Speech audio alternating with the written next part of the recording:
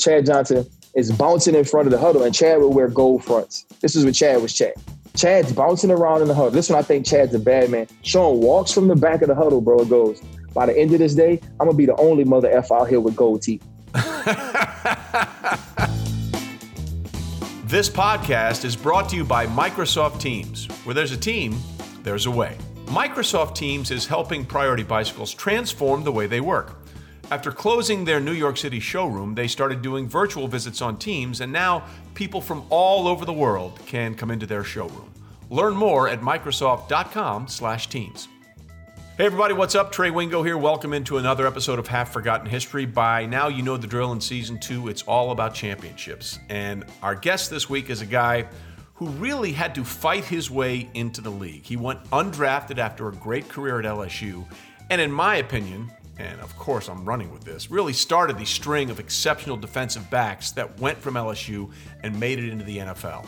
I'm talking about, of course, Ryan Clark. He won a Super Bowl with the Pittsburgh Steelers in Super Bowl 43, but his journey to get to Pittsburgh and the players and teams he worked with and met along the way, please welcome in my good friend, Ryan Clark. We should point out that you just got your first haircut in a long time. Yeah. This is not the way I've been watching you for a while. You finally went high and tight on me after, I think you tried to get 6'5" for a minute there. Hey, well, listen, because man, I always tell people, you know how women see the difference between 5'11" and 6 foot, Trey. You know what I mean? If you're 6 foot, you're Manute Bol. If you're 5'11", you're Muggsy Bogues. You know what I mean? So I was just trying to feel bigger around my house, bro. So I let it grow a little bit. Listen, I mean, that's why Russell Wilson stuck to the third round a few years ago. So there are tangible benefits to getting that extra inch any way you could find it. But I wasn't kidding when I said I thought you sort of personified the NFL dream, because you were, the pride of Marrero, Louisiana, played at LSU, undrafted, you sign a 3-year deal with the Giants, you stay there for 2 years, you go to Washington, and then you really find your home in Pittsburgh. What was that journey like for you? I mean, it was cool, right? Because now you get to tell stories and I get to talk to people. And if they're not somebody like you who keeps up with the sport, nobody knows that story, right? They see me in Pittsburgh. They think I'm like everybody else. I got drafted. I played at LSU and all those things. I remember the last thing ever written about me in college, the title of the story was Spotlight Growing Dim on Clark. And, I had started since I was a sophomore, bro. And, I was with Nick, and under that grind, I was thinking about not even trying to play in the league, like not doing pro day, not doing anything. And so I ended up staying in school for the last semester to graduate. I trained myself for pro day. I got the keys. I don't know if you've ever been down to the equipment room. The dude that runs LSU equipment room, his name is G-String. His name's Greg Stringfellow. We call him G-String. G-String gave me a key to the indoor. Good name. He gave me a key to the indoor, Trey. I would go to class. I would go work out in the weight room, and then I'd open up the indoor myself and train myself for the 40 and do drills. And, and so I had we had 2 pro days. I had a pretty good day, then I had another good day. Only one team called after the draft, and that was the Giants. And so that was my only shot. I still remember, bro, my signing bonus after taxes was $683.34. That was my signing bonus. and here's what's crazy, bro. I thought I was kind of rich. You know what I mean? So I was like, I'm getting league checks. You know what I'm saying? And and I remember getting on the plane to go to camp, and my mom hugs me, bro, and she's like, "Now go get a job."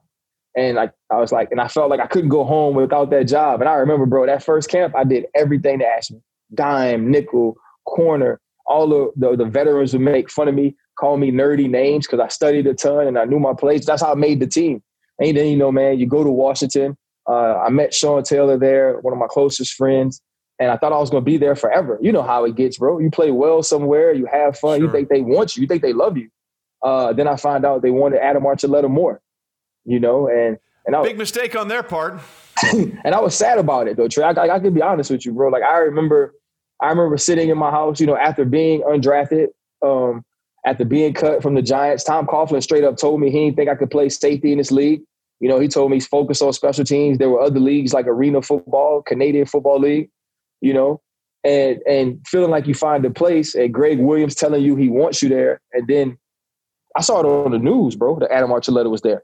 Like, it wasn't like they called me, And I just remember going to Pittsburgh and and being offered a deal by them and riding to the airport in the back of the car crying. You know what I'm saying? Because even though I didn't get one of these big blockbuster deals, it was like the first time in my NFL career anybody had kind of ever said, "We want you." You know, and then all right, before we get into deep details with Pittsburgh and Washington, I do want to just make one thing perfectly clear. You know, LSU is considered DBU. I think Sports Illustrated named you guys that a few years ago. And yes, Ohio State maybe is coming up on you guys. I understand that. But if you go through the list of players that have made it into the NFL, whether it's Patrick Peterson, Ty Matthew, Jamal, Grant Delpit, Greedy Williams, I'm just saying you were the first. You were the first in the modern era to go from, you were. I mean, like, seriously, I'm speaking this thing into friggin' existence. You were the first one, the first really big name DB to come out of LSU and make it on the next level. How much pride do you take in that? And how much it feels like all the LSU DBs now wear that as a badge of honor. No, 100%. And they use it for recruiting too. And so I actually did something with Pat Peterson a couple of days ago, and he asked me about DBU. And he asked me when did it start? And I was like, honestly, I said, it started with you, Pat. I was like, you know, you won the Thorpe, you did all those things, you passed number 7 down to Tyron. I said, but what happened was when you guys started playing so well in college, it then turned to me because I was the oldest dude in the league. And like I had accomplished more in the league than the other people. I said, so I kind of got to be a part of it retrospectively. You know, people started looking at me like, hey, man, you kind of like the big uncle in this or the big bro. And so, man, like, we love it. Like, we take pride in it. It matters. And it's one of those things, it kind of almost matters more than LSU winning football games for me. Like, the first game of the season when Mississippi State threw for 600 yards and people were in my mentions talking about it, I wanted the real life fight. You know, like, it was one of those things I had to mute and block people so I ain't say stupid stuff. You know what I mean? I was like, there's no way I'm capable of not answering you, so I'm just going to mute you. So we take a lot of pride in it. Well, it certainly has been an amazing thing to watch, and it just continues year in and year out. And now let's talk about the relationship that you had with Sean Taylor, because you have talked to me about that a million times. But tell people and let them understand what it was like playing with him, because you know that guy. Well, we'll get into something that you did in an AFC Championship game a little later, but I don't think I've seen anybody lay the wood more consistently on guys than Sean Taylor. What was it about his game that you like so much and him as a person that you guys got along so well together? I think the thing you liked about his game, Trey, is like, you know, like I watch you, right? Like when we would work together, we would do things on NFL Live, it felt different than any other day. You know, and it wasn't that other people weren't good at their jobs, but when you did it, like we knew it was going to be unscripted. You didn't need all these things written. You need all this help. Like you had it. Sean was like that. You know what I mean? And by him being that way, it made him fearless too. Like I had fear. Like I ain't even gonna lie, Trey. You know, if we doing one-on-ones, I'm not gonna jump out there with Santana Moss. What the hell would I do that for? I'm gonna get cut. You know what I'm saying? I'm not gonna show him I can't do it. And I remember, bro, we're in camp. I don't know if you remember. I know, of course, it's you. You remember David Patton, right? David Patton could really run. Sure. Absolutely. Right? He could really run. And, you know, when you're a safety, you cover tight ends, maybe some slots, like the fourth receiver. That's your job. David Patton hops out, bro. Sean's a rookie. He's 230-something pounds. He runs out there with David Patton, bro. So David Patton runs like it might be a secondary, runs a post route. He beats Sean inside. David's elbows and a-holes, bro. Knees pumping, boom, going, right? And so it's like, oh, that's a catch, right? The ball's thrown. Sean catches up with David Patton, bro. Slides his hands like past David's ear, so on the side of his helmet. Patton got his hands like this. Sean reaches, grabs it out of his hand, bro, turns around, starts running down the field. Fans are out there. Everybody goes crazy. And it's like, see, well, now that I cannot do, right? And it was like, and I've never seen it done. And so practice goes on. He has 20 picks in his rookie camp, 20, because Greg Williams keeps track, 20. He has 2 in his first game, 1 against the Rams. And so you're watching him, bro. And the moment I remember most about it, we're playing Cincinnati.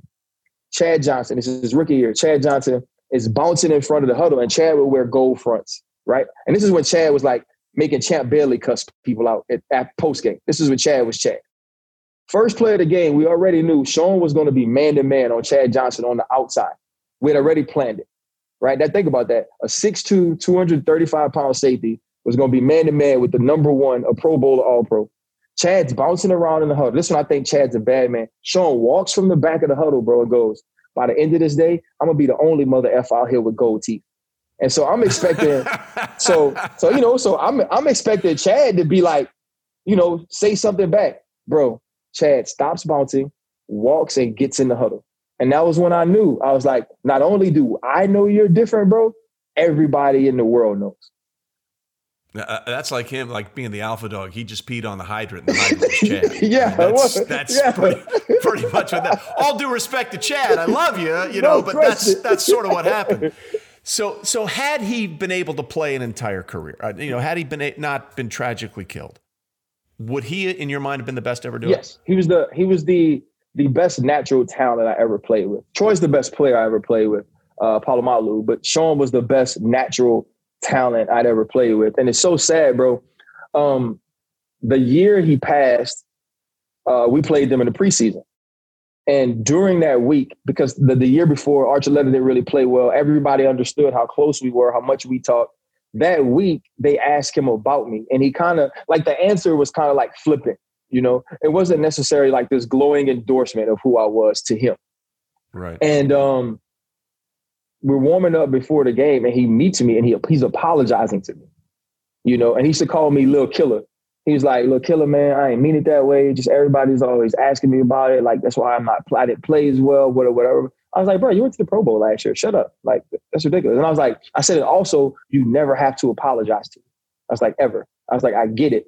But then he went on, he had just had baby Jackie, and he was engaged to Jackie. He had found a mentor to where he, was getting closer spiritually to God. And it was like one of those conversations where you see your little brother grow up, and it wasn't like I was so much older than him, just our lives were so different. Like when I met him, I was already married and I had 2 kids, and to see him in that place, I was like, he got it, and I was like, this is who I always knew him to be. Like that was the dude that would eat at my house and we played video games together and smile. But I was like, the world didn't know that dude. And so though we'd seen him that season be the best he'd ever was, right? He was leading the league in picks before he hurts his knee.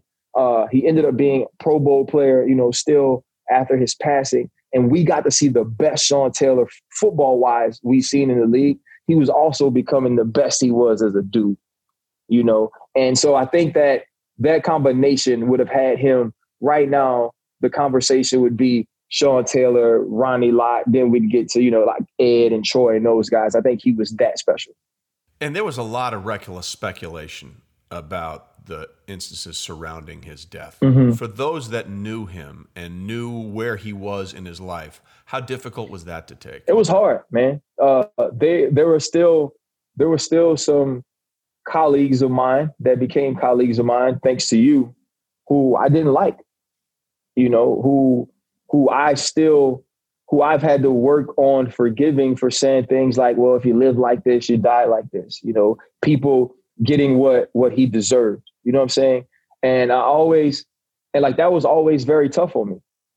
And we'll probably get into it at some point. The day I found out he passed was like 2 days after I got out of the hospital from my spleen and with Denver and everything, so I was banged up so I got to stay home and watch everything, which is stupid.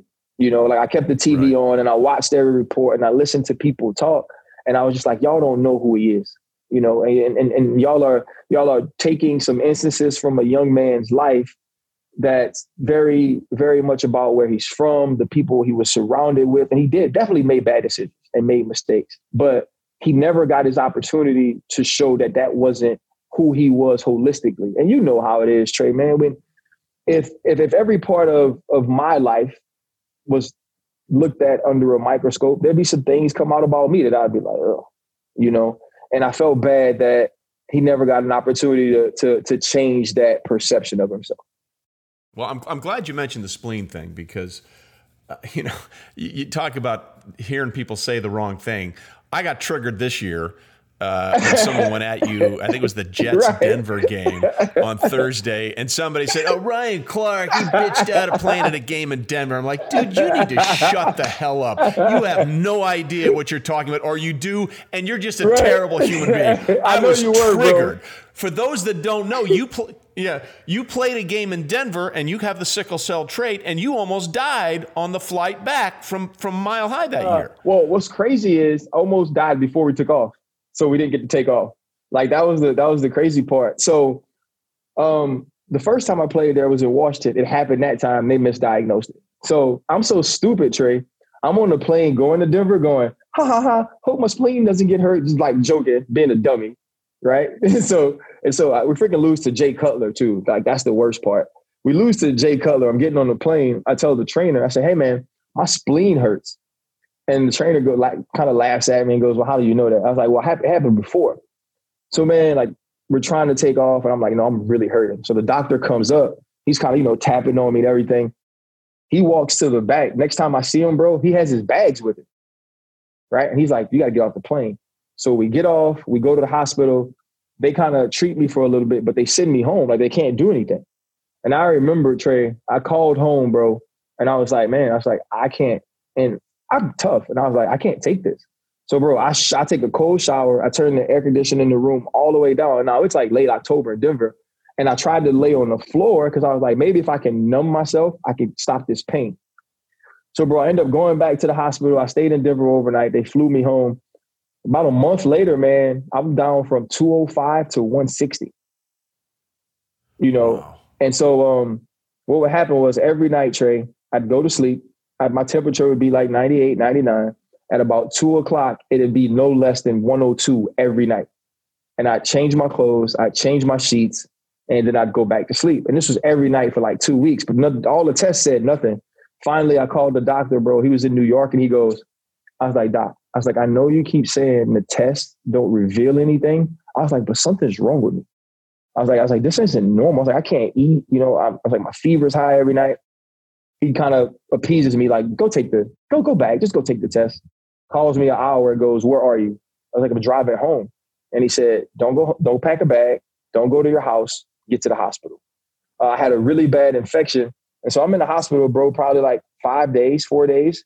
And what they were doing, like they would vacuum pieces of my spleen out every day because it was too big to take out. And they were trying to keep my career intact too. The doctor's like, if we cut through your abdomen it might hurt you. And so, bro, the second time they're doing it. It would hurt. Yeah. Yeah. So the second time we're doing it, Trey, I wake up in the middle. Right. So the anesthesia. The surgery? Of the vacuuming. Oh my God. And so I wake up in the middle. And so the guy doing it, the doctor looks at me and goes, "Can you take the pain? Like, are you okay?" And so I was like, well, should I be able to? You know what I mean? Like, it wasn't like it wasn't hurting, but I was like, should I be able to? And he was like, "Well, I don't know. Yeah, I guess kind of." And to me, that was a challenge because I thought to myself, well, this means somebody else who's a regular person has woken up doing this and been able to take it. So ain't no way. That is the ultimate competitor's mindset right there, right? Everything is a competition. That guy got his spleen scraped. Son of a bitch, I'm going to get my spleen scraped away. Right. And so I get it done, bro. And then like I asked him afterwards, he's like, "Yeah, you probably shouldn't have been able to do that." I was like, "Oh, well, it's over now." Anyway, so man, yeah. So like the next morning, bro, and we laughing. So the next morning, Trey, I'm in the bathroom. And this is why I have so much respect for people who deal with terminal illness and cancer and continue to fight. Because I remember waking up that morning and just being like, "I'm tired." You know what I mean? I was like, they can do whatever the hell they want. Like, I'm tired. And doctor comes in. He looked just like Tom Brady. I used to call him Dr. Tom Brady. And I figured they put me in the hospital with a guy that looked like Tom Brady. And he comes in, bro. He looks at me and he was super cool. He was like, "F that." He's like, "I don't care if they ever find out what the infection is. I'm taking you to surgery now." It was supposed to be like a really like hour and a half surgery. It took 4 hours. I got my gallbladder removed like a couple of weeks later. And then, after that, then it turned to, well, can I play? And it was like, shoot, if you can get healthy enough to play, you can. And so starting that January, man, I worked to play. And the next February, I'm Super Bowl champ. Well, That's an amazing story. And I tell you what, it sounds like a perfect time to take a little break. And when we come back, we'll talk about that Super Bowl run with the Steelers, maybe one of the greatest hits in the history of Championship Sunday, and also how Twitter sometimes can get people hired. We'll get to that with Microsoft Teams is helping Priority Bicycles reinvent the way they work. When the pandemic hit, the bike shop had to close their New York City showroom. Now, they found a way to reopen by doing virtual visits on Teams. And now the team can meet with 2 or 3 times the number of customers they could before, and people from all over the world can visit their showroom. Learn more about their story and others at Microsoft.com/Teams. All right, welcome back to this episode of Half Forgotten History, talking to my friend, a longtime Steeler and safety in the NFL, Ryan Clark. Before we get into anything else, I do listen, I don't like to take a lot of credit, but I do like taking credit for this, because when you were still playing, I followed you on Twitter, and for whatever reason, I don't know, you followed me, and you put out there one spring, whatever. So I'll never forget this. You put that on Twitter. If there's any company looking for an intern this summer, I'd like to intern for you. And I just thought that was the coolest thing in the world, that a guy who's had a lot of success in the NFL, and you don't have the monster contracts, but you're not hurting. Right, for sure. Was willing to say, hey, I want to be an intern somewhere. What was the motivation behind you putting that tweet out? I think being an undrafted free agent. You know what I mean? Like I was always kind of understood, that there was going to have to be a life for me after football, and I wanted to be successful. And I was also smart enough to know that at that time I could leverage being Ryan Clark of the Pittsburgh Steelers to get into places. You didn't have to take it kind of like other people did. And, I was smart enough to understand that. And I was like, man, let me just see if there's a company. And don't get me wrong, when it was you, I was much happier than if it would have been like a construction company. You know what I mean? Because I obviously would have went to see if it was something I could do and learn, but it was better to go do TV, bro. And I think though, I am 100% loyal to you, one, because that's the type of dude you are. But what it showed me, because, like people say things, right? People cats want to be cool, right? So they say things. But when I came to New Orleans, remember, the Super Bowl was in New Orleans that year, right? Yeah. I went to do NFL Live with you, and you went, hey, let me introduce you to Seth. And at that time, I was like, well, who the hell is Seth? He's like, he runs the NFL here, man. If you really want to intern, like, that's your guy. And I just thought that was cool, man. Because in a world where people don't really keep their word, in a world where people are more about seeming to be good people than being good people, like, you did that for me. And that's why I took it seriously, because I was like, F that, man. Like, this man put his name on the line for me. I'm going to go do it. And like, you do it, and it was fun, and I enjoyed it.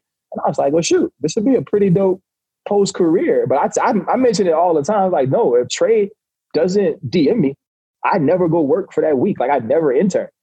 Well, it's nice of you to say. Long story short, I saw that, and I DM'd you, and I said, dude, come work for us. And Seth, who's been a longtime friend of mine forever, was like, oh, hell yeah, I love this idea. So that's how that all got started. But let's continue. There you go.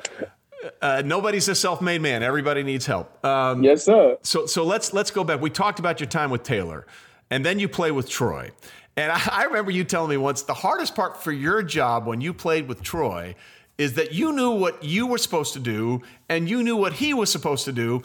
But every once in a while, Troy's just got to go do the Troy thing. And you're like, damn, now I got to do what I'm supposed to do and he's supposed to do. Because Troy was the ultimate freewheeler, right? No doubt, man. But you know what, too, Trey? It was because he knew so much, dog. You know what I mean? Yeah. And he was ready to go all the time. The problem was, though, he didn't always know when it would trigger. You know what I mean? Like there were sometimes, like during the week, like I'd call him and I'd be like, hey, bro, did you see such and such play? And he'd be like, yeah, man, if we get that early in the game and if I see the same formation, they come back to it, I'm going to jump it.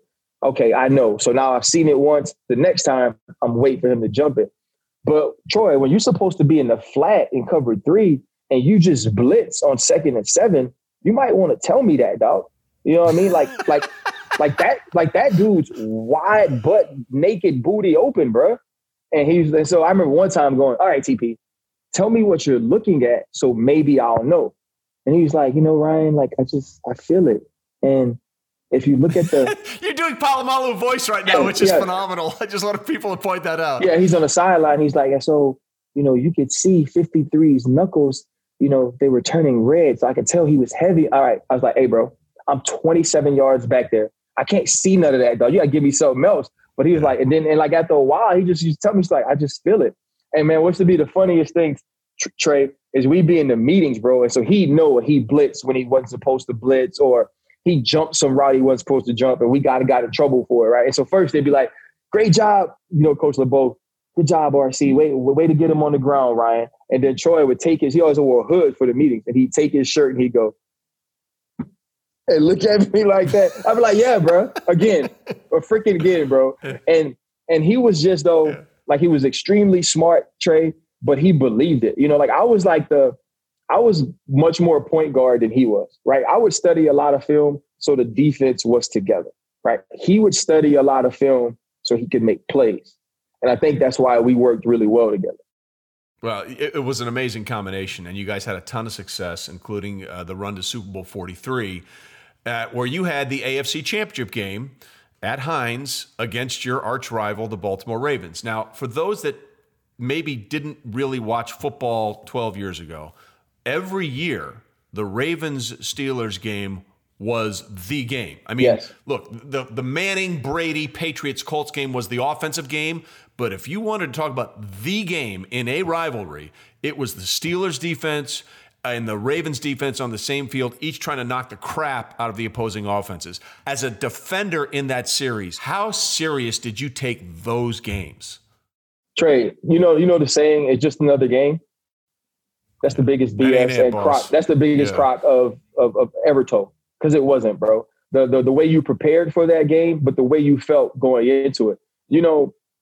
Everybody thinks it's about the people you look across the line of scrimmage for, right? Bro, I didn't care about no Joe Flacco. You know what I'm saying? Like, I didn't care about Willis McGahee. You know who I cared about?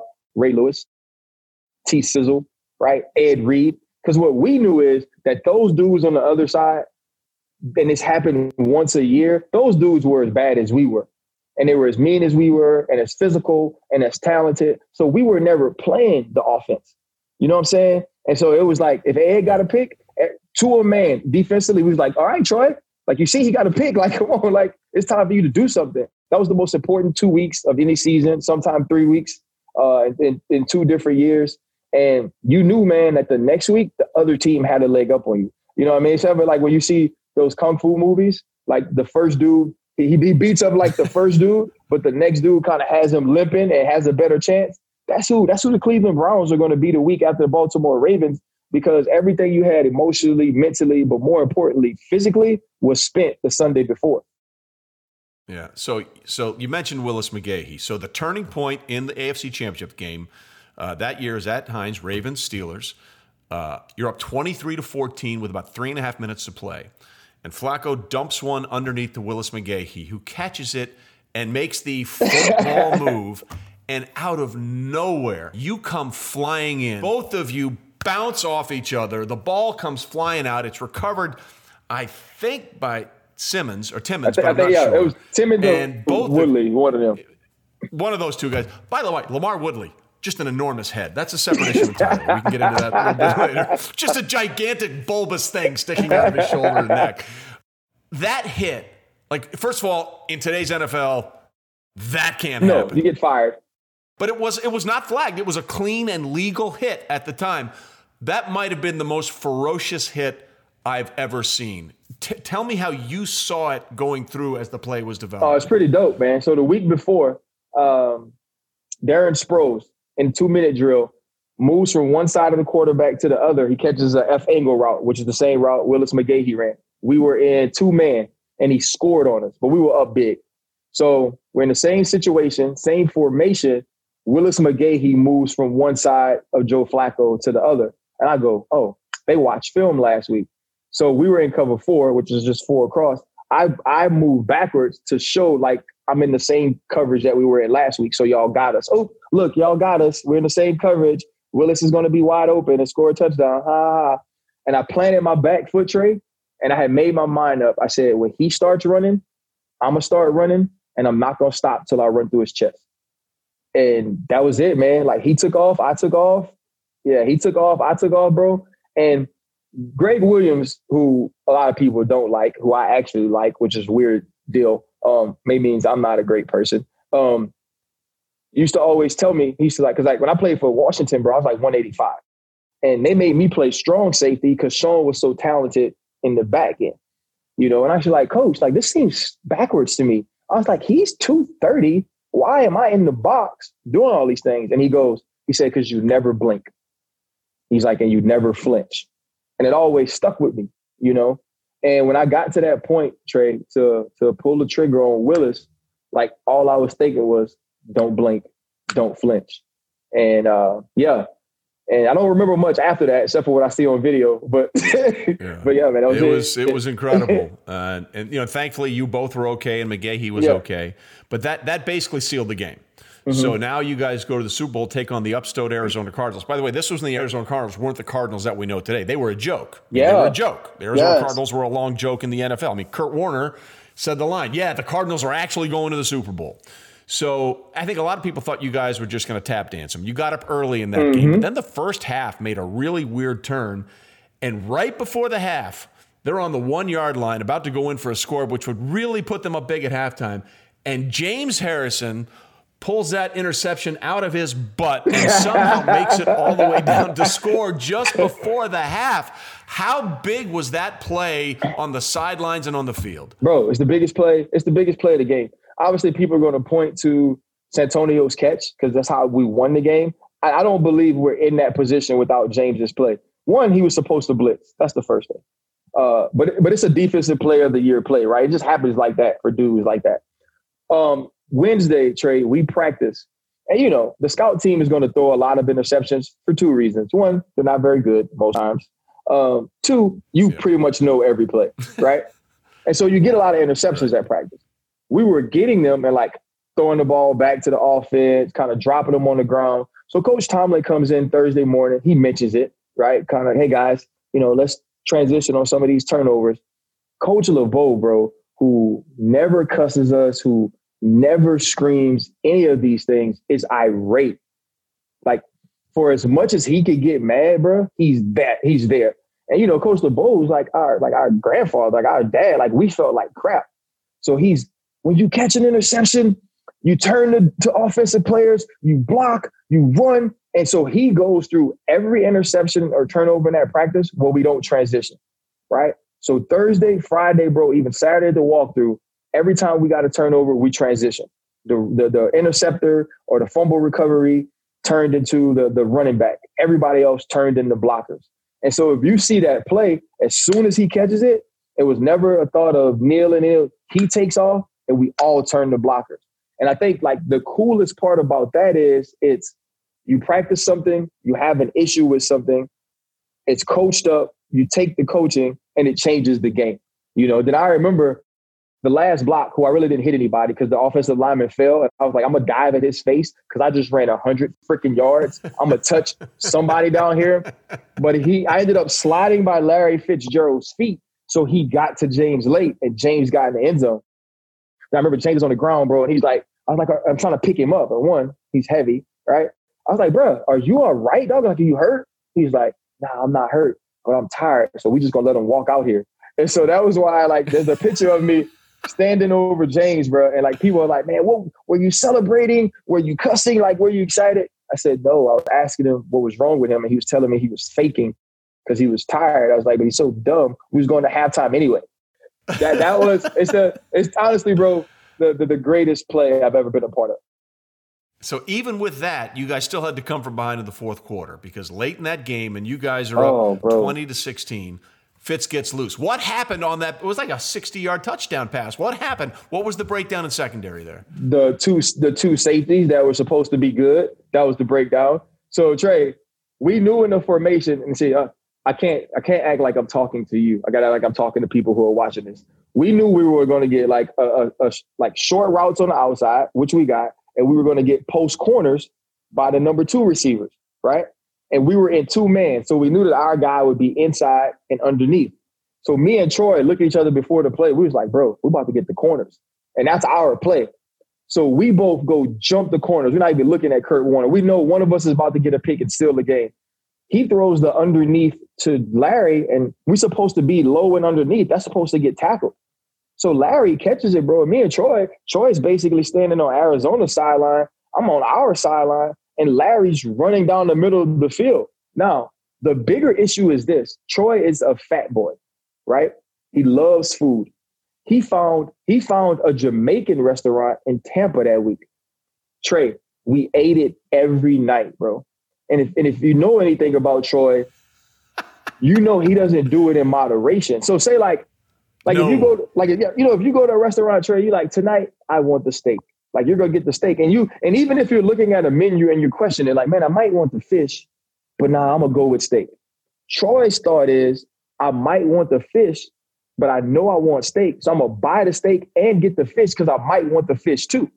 Right? So we would go to this Jamaican spot, bro, and order 10 plates every night. And we'd sit in my room or his room. We pick off of the plates. This is before COVID, obviously. You can do this. We'd eat what we want to eat. And then we go down the hall and knock on doors and be like, hey, man, we got Jamaican food left over. Do y'all want it? Troy's at this time, bro, like 245, 248, right? I'm 5 pounds heavier than I was before we left Pittsburgh. No way we was catching Larry. You know, Larry was probably eating grass that week and freaking grilled salmon and sea bass. You know, Larry was preparing the way you should prepare for the Super Bowl, while me and Troy pigged out to act like we won it the week before. So we had no shot. Well, so the good news is that wasn't the game-winning play by a wide receiver. It ended up being Santonio Holmes. So the thing I remember about the end of that game, too, is Santonio dropped the catch in the left corner of the end zone, which was much easier, but he atoned for it and comes up with that amazing catch. To this day, Cardinal fans still swear he didn't get the second foot down. 100%. But, I mean, that was one of the most amazing. Outside of the Tyree helmet catch, it's one of the greatest catches in Super Bowl history. Bro, absolutely. And Trey, and I'm going to be honest with you. You know, because we were very good on defense that year. Number one defense in the league. We were like, the whole year we held this team up and we freaking blew it. You know, like, we thought that it's a wrap. And then all of a sudden, bro, we watched Ben, and he, remember, Santonio was big that whole drive. And then he drops the ball and they go right back to him in the second play. And we're all watching from the sideline and we were like, no effing way. Like, he just caught that ball. And then, you know, the touchdown stands, and now we're like, oh crap, they get the ball back. And remember, Woodley forces the fumble on Kurt Warner, right? So I'm running. I just start running, right? Troy's like, where are you going? I was like, I don't know, bro. We just won the Super Bowl, whatever. And he hugs me and he goes, I was so scared that Larry was going to jump over our head and catch the game-winning touchdown. Like, that was all he could think about. But Trey, you remember, Larry went crazy that playoff. Yeah, he was nuts. He was going to win the Super Bowl. He was going to be the MVP if they won the game. He was going to win the Super Bowl, bro. He was absolutely amazing. And, you know, like, me and Troy are a lot of things, but tall we are not. You know what I mean? We were like, bro, Larry Fitzgerald is going to jump over our head and win the Super Bowl, and we're forever going to be the two safeties that let him do it. Not only did we chase him down the field and not catch him, he also jumped over our heads and won it. So nobody was happier about Woodley's play than me and Troy.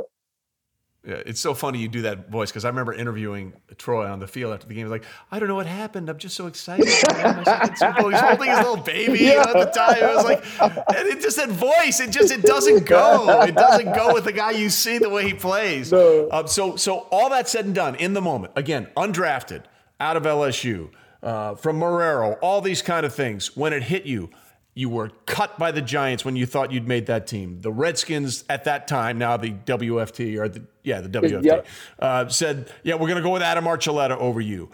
All those things are processing, and there you are as a Super Bowl champion. What was that feeling like? Bro, it was the ultimate relief, bro. I'm going to be honest with you, Trey. It was relief. It was just relief, bro, because you got to remember the year before that, I lose one of my closest friends. Right, I go through what I go through with sickle cell, and they didn't know if I was going to be able to. Not only after I lived, they didn't know if I was going to be able to play again.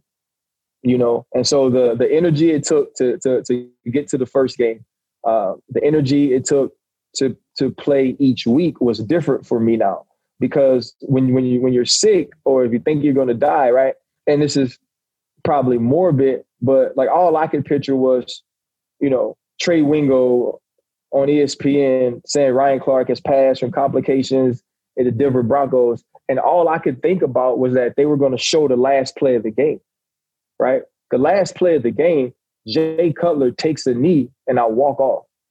And all I could think about was, like, how would that have been that the thing people remembered about you or that was shown was that Jay Cutler beat you and took a knee and you just walked off the field? You know what I'm saying? And so when we played Houston to start that season, bro, I could take you through every play that year and how I played it, why I played it. I tore my shoulder up week 7, and then it happened again week 14. And they were like, you know what, man? Like, you might get nerve damage if you play. I was like, there's no freaking way I'm not playing. Like, they couldn't pop my shoulder back in. And they were like, well, we had to leave you in Tennessee. I was like, the hell you will. The last time you left me somewhere, I almost died.